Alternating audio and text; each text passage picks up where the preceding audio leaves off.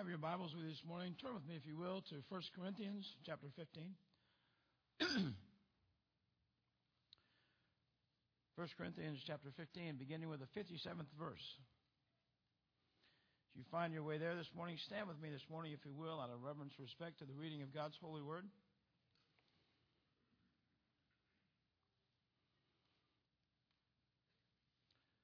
Verse 57 says, "But thanks be to God who gives us the victory through our Lord Jesus Christ. Therefore, my beloved brethren, be steadfast, immovable, always abounding in the work of the Lord, knowing that your labor is not in vain in the Lord." Let's pray. Father, may you bless the reading of your holy word. Father, we thank you, Lord, that because of Jesus Christ coming to earth some 2,000 years ago, dying upon that cross, but rising on the third day, Father, we realize, Lord, that we have victory. Jesus gave us victory over the greatest enemy, Father, death. So we have that resurrection power in our life, Father. And I pray today, in the name of Jesus Christ, Father, that every one of us would realize the riches that we have in your Son, Jesus Christ. I pray that we'd realize that we have that victory, Father, that we have the power of God living inside us. And, Father, that we'd live undefeated lives, Father. We'd live lives of victory, Father, lives of joy, lives of peace, Father, lives of power. Lives of power. Father, we thank you now once again for all these things in the precious, powerful name of Jesus Christ. Amen. You may be seated. You know, throughout the entire Bible, beginning in the Old Testament, we see God showing up and showing off. We see God showing people how to live in that victory. Remember when the Israelites left Egypt and they traveled partway across the desert? They didn't go the most direct route to the land of Canaan, the promised land. They went a kind of an indirect route so they'd get backed up against the Red Sea. God had a plan. And so they find themselves at the Red Sea, the shore of the Red Sea, and there's no way across. And then to make things worse, to compound the damages there, what shows up with the Egyptian army there wanting to slaughter them? So on one side, they're backed up against the Red Sea, and the other side, they got the nation of Israel's, the nation of Egypt's army heading down at them. They realize times are desperate. Moses talks to God, and you know what happens? He holds up his cane and puts it over the Red Sea, and God parts the water. God parts the Red Sea, and they walked across on dry land. The Egyptians followed them in across that ocean, into that sea, and God swallowed up in that sea. God parted the water for them. Think about Daniel. Daniel doing a good job for the evil of the pagan Gentile king. But all of a sudden, the tide of popular opinion turned against him, and they had to throw him in the lion's den. But in the lion's den, you know, Daniel had the victory. Why? Because God was his shield. God protected Daniel from the lions in that lion den. Think about Shadrach, Meshach, and Abednego. They were worshiping God and not wanting to worship the pagan king, so they ended up getting thrown in the fire, the fiery furnace, it says, 10 times the normal heat. The king went and looked in the fire furnace, and what did he say? He didn't see just 3 people. He saw 4. Jesus Christ was standing in the middle of that fiery furnace with Shadrach, Meshach, and Abednego. God showed up in a powerful way and gave those 3 men victory. God gave victory to Daniel. God gave victory to Moses in parting that Red Sea for him, for the nation of Israel. Joshua, remember him? Took over leading the Israelites into the promised land from Moses.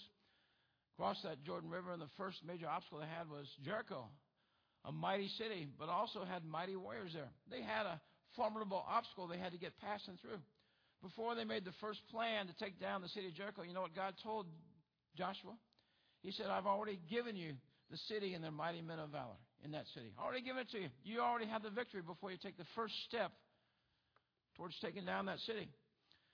God has already given you and I the victory. All we need to do is claim it. Believe Him at His word. Realize that God has given you and I victory. You know, this world turns upside down in your life. When this world and the circumstances seem to be unbearable, they seem to be insurmountable, you know what God wants to do? Show off. He wants to show up in a powerful way in your life and give you the victory. Wherever God takes you, He's already given you the victory. Remember old David when he went out to face Goliath? I believe with all my heart before David put a first step into that valley to go face Goliath, that God had already killed the giant. He was already dead. God had already given David the victory just like He'd already given Joshua the victory there at Jericho. God has already given you and I the victory. God's going to part the sea for us. God's going to be a shield in the midst of facing hard and difficult tasks or hard and difficult, brutal experiences. He's going to deliver us from the fire. God uses the fire many times to grow us, to refine us, to be all that he wants us to be. God's also going to tear down the walls, just like he did at Jericho. Thanks be to God, he gives us an incredible victory. I want you to turn with me to another scripture here, if you would, for just a moment, because I want to really understand the victory that God has given us. Look at 1 John chapter 5, verse 4.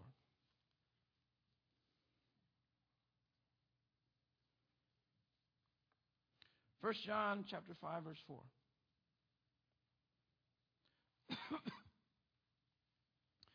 It says this, verse 4 of 1 John 5. For whatever is born of God overcomes the world. And this is the victory that has overcome the world, our faith. Because of faith in Jesus Christ, we have victory.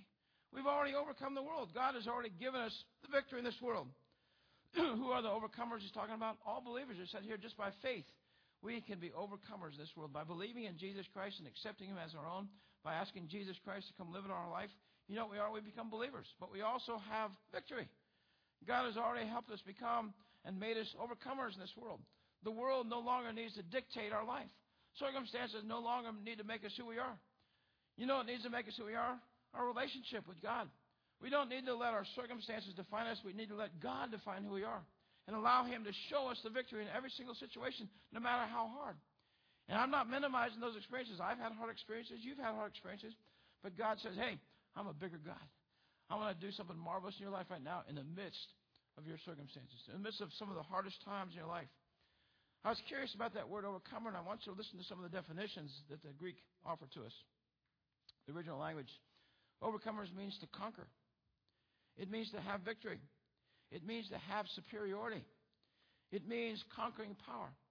Overcomers. You know, I love this part about the whole thought here, though, about being an overcomer. God is going to give you a demonstrable victory. Did you hear that?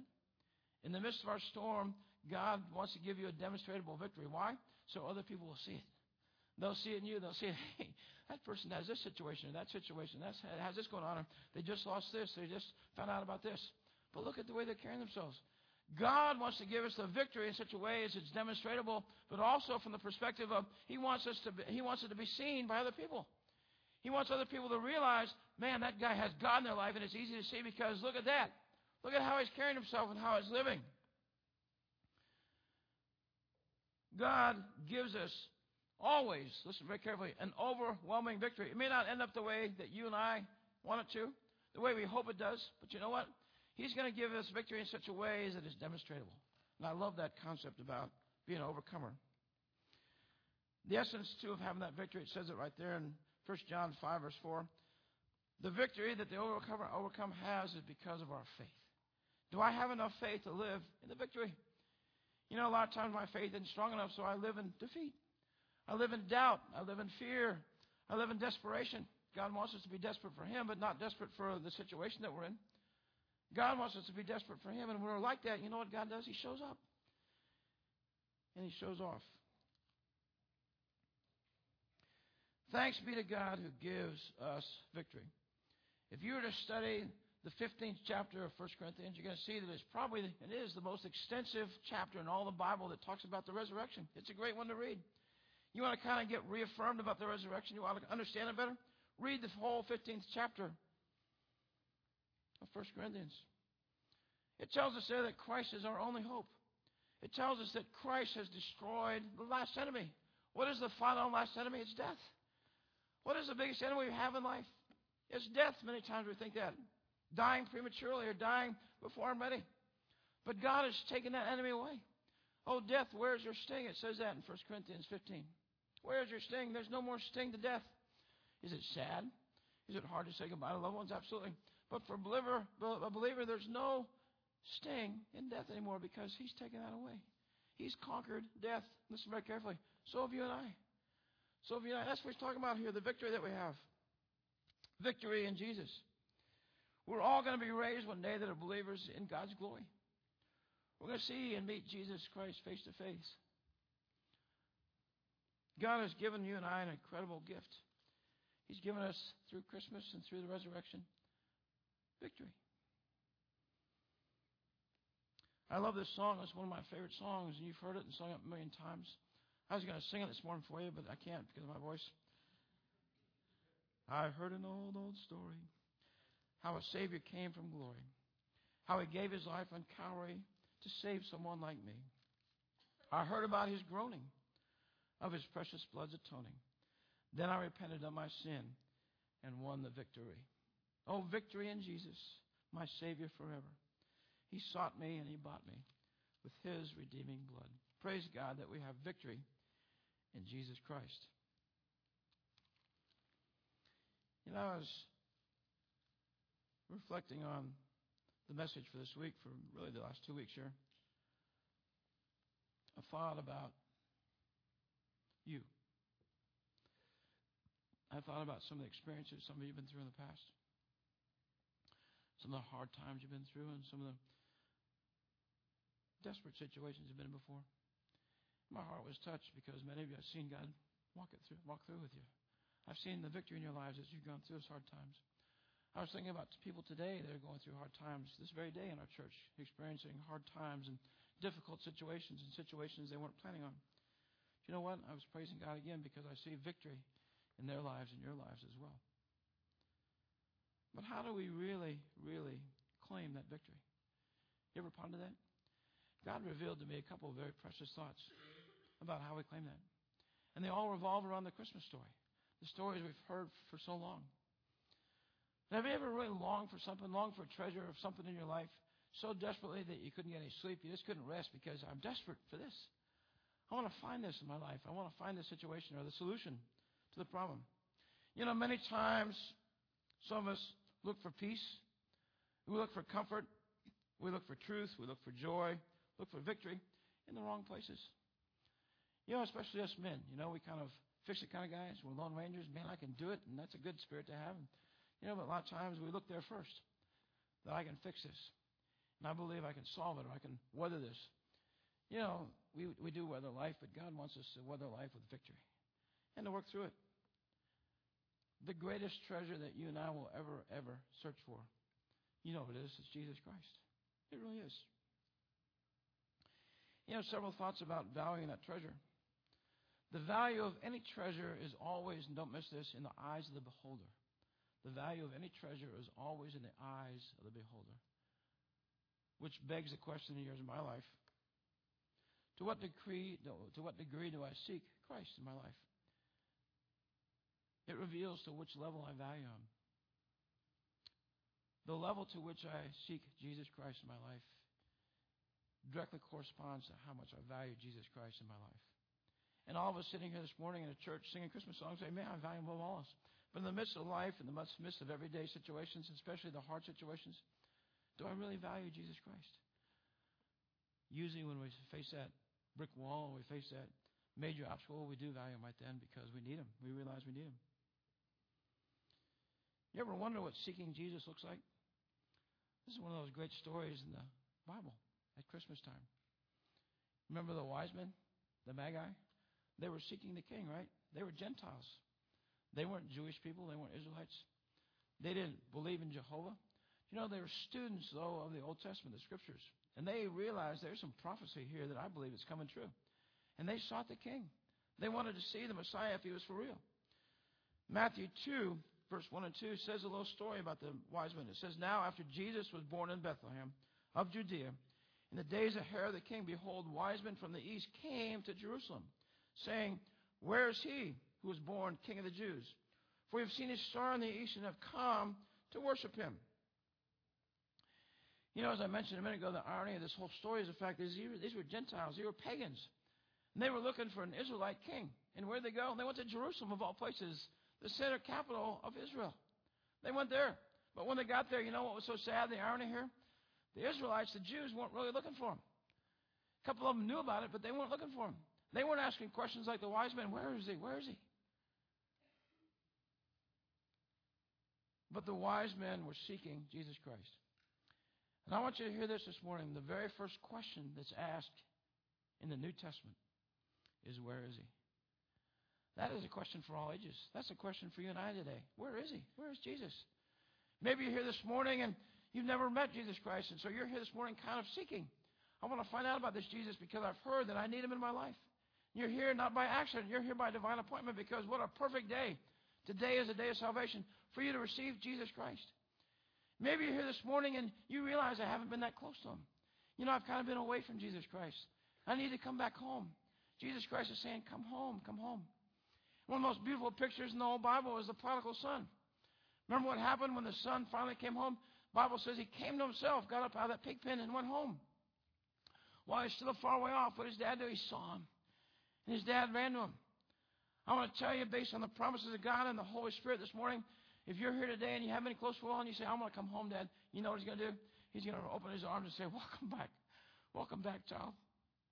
I've been missing you. I've been with you the whole time, but I haven't been missing you in our relationship. I've been missing that intimate time with you and I when we talk and we share and hear in your heart. And I'm so thankful that you're home. I'm so glad you're home. That's what God wants to say to us, coming home. Why do I know that? I want you to understand this. Where is He was the very first question in the New Testament. You know what the very first question was in the Old Testament? And this just absolutely boggles my mind. The very first question in the Old Testament was right after Adam and Eve sinned. They realized they're naked. They clothed themselves with leaves and ran and hid in the bushes. God came looking for them. What did He say? Where are you? Where are you? The very first question in the Bible sets the tone for the whole question. God asking you and I, where are you? Where are you? God wants us to be faithful. God wants to have this relationship. That's why He made Adam and Eve. So He can have a personal relationship with you and I.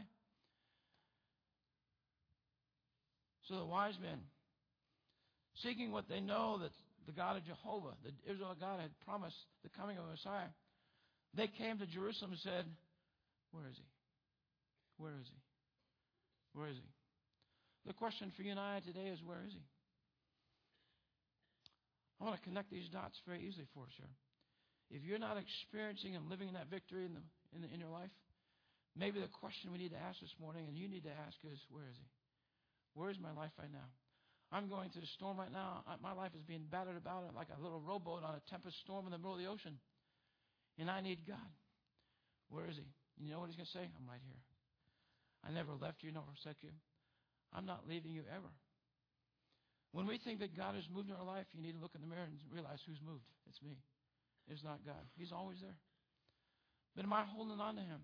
Do I know where He's at? Where is He? Where is He now? Where is He this morning? Where is He at lunchtime? Where is He at night when I'm driving home? Where is He in my life, in my children's lives? Where is He? This morning, where is He? I need to find Him. I will not rest until I see Him. I will ask hundreds of questions if I have to, but I want to find Jesus Christ. I'll be relentless in my pursuit. God desires an intimate relationship with you and I. Where is He today in your life? Christmas cannot be bought. You know, as we celebrate Christmas here, Christmas can't be created. Christmas cannot be made by hand. It can't be lit up, can't be set up, or can't be dreamed up. Christmas can only be found. Where is He? Where is a King born of the Jews? I want you to hear this morning, though. And some of you may, well, I tried, but I just didn't seem to feel it in my life. There's one more aspect we're going to talk about in the morning, but in a minute. But when we seek Jesus Christ, we'll find Him. Scripture tells us in Matthew chapter 7. It says, ask and it will be given to you. Seek and you will find. Knock and it will be opened to you. For everyone who receives, everyone who asks receives, everyone who seeks finds, and him who knocks it will be open. When we seek Jesus Christ, we'll find Him. You know, as we find Him, we need to understand who we are in Him. I'm with Jesus Christ every day because I'm looking for Him. Where's Jesus this morning?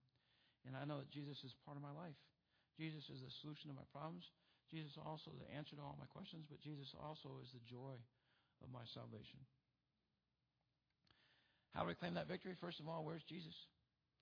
Second of all, look at the second verse we read this morning in our theme text. It says this, 1 Corinthians 15:58. Therefore, and the Bibles are connective. It means therefore, because of what I just told you, because of just what you read, now this. Because you realize you have victory.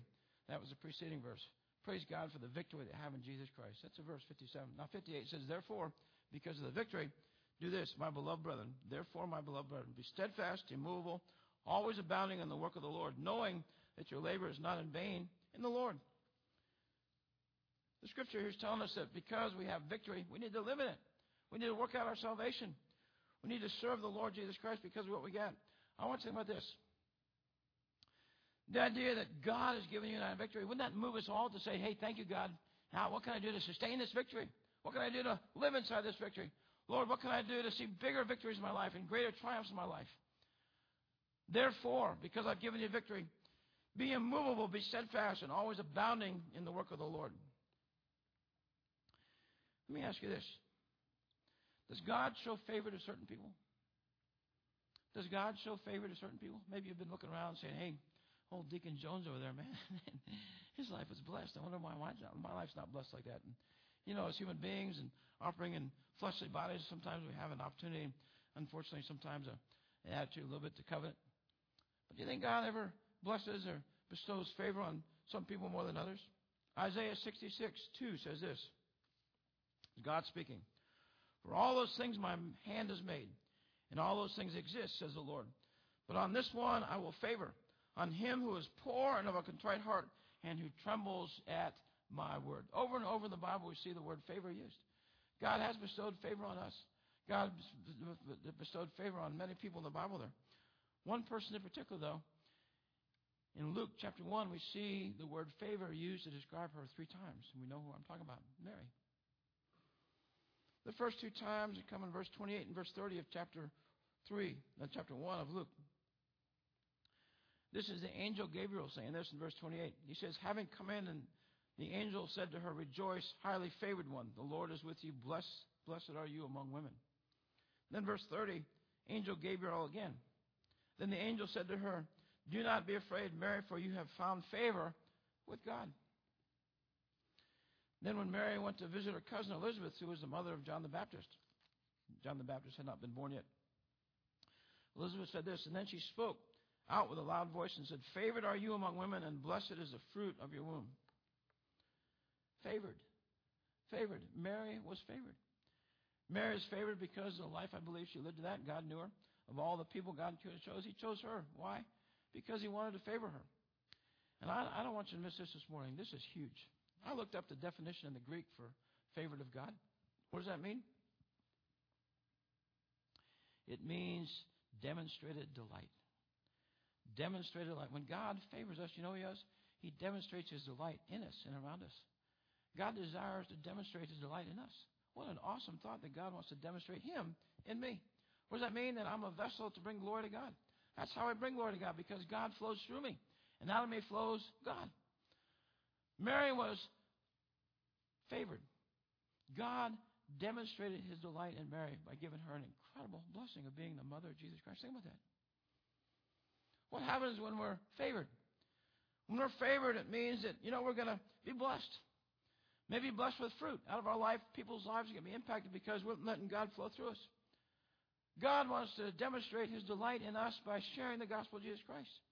He wants to give us a whole other level of life. Can you imagine God's delight in our lives? Many times, one of the ways that I think God demonstrates his delight in you and I is because he's given us the fruits of the Spirit, and he gives us those as we empty ourselves out of the world. We begin being more patient people, more kind people, more loving people, more gentle people. We have self-control. We have long-suffering. There's 9 of them listed there. God desires to delight in our lives. And what he does is he equips us to do that. He makes us into people that look like Jesus. We're not Jesus. We're not God, as other religions would attest. But we're just people that are living for the glory of God. God wants to demonstrate his delight in you and I. I love this scripture, Proverbs 8:30. It says, I was daily in his delight. I was daily in his delight. This is David saying that. He was daily in God's delight. The fact that he felt God in him every day flowing through him. He felt God's delight in his life.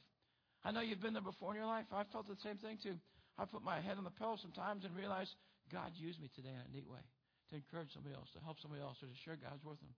As I rest there before I go to sleep at night, I'm sitting there thinking, thank you, God, for the privilege. And in those moments, you know what I realized? That I believe I tried my best to please God today, and I believe he'd say, good job today. Because I tried that day and gave myself away. Made a difference for the glory of God. The favor of God. You know what the favor of God looks like in your life? It looks like You and I, reveling in the love of a holy God, that my Father in heaven loves me. And I just want to bask in that love. I want to live in that love. I want to abide in that love. I want God's love to shower me every day. That I feel it, but I also realize that He's delighted in me. Because why? Because He made me. Because I'm fearfully and wonderfully made, and so are you. And God desires to do a marvelous work and let you delight. So many times, I believe, when we find ourselves in a situation where I'm not feeling the power of God in my life right now, I'm not feeling right now in my life victory. In fact, some days I feel the opposite end of the spectrum. I feel like I'm defeated. I feel like I don't have what I need to be as a follower of Jesus Christ. God desires that we seek Him every day. Where is He? Where is He? God also desires to shower His favor upon you and I. Let me tell you one little secret about that favor thing. God wants to hang out with people. God wants to hang out with people that want to hang out with Him. Did you hear that? You know, it's the same in our life, too. I don't want to hang out with somebody that want to hang out with me. God wants to hang out with people that want to hang out with Him.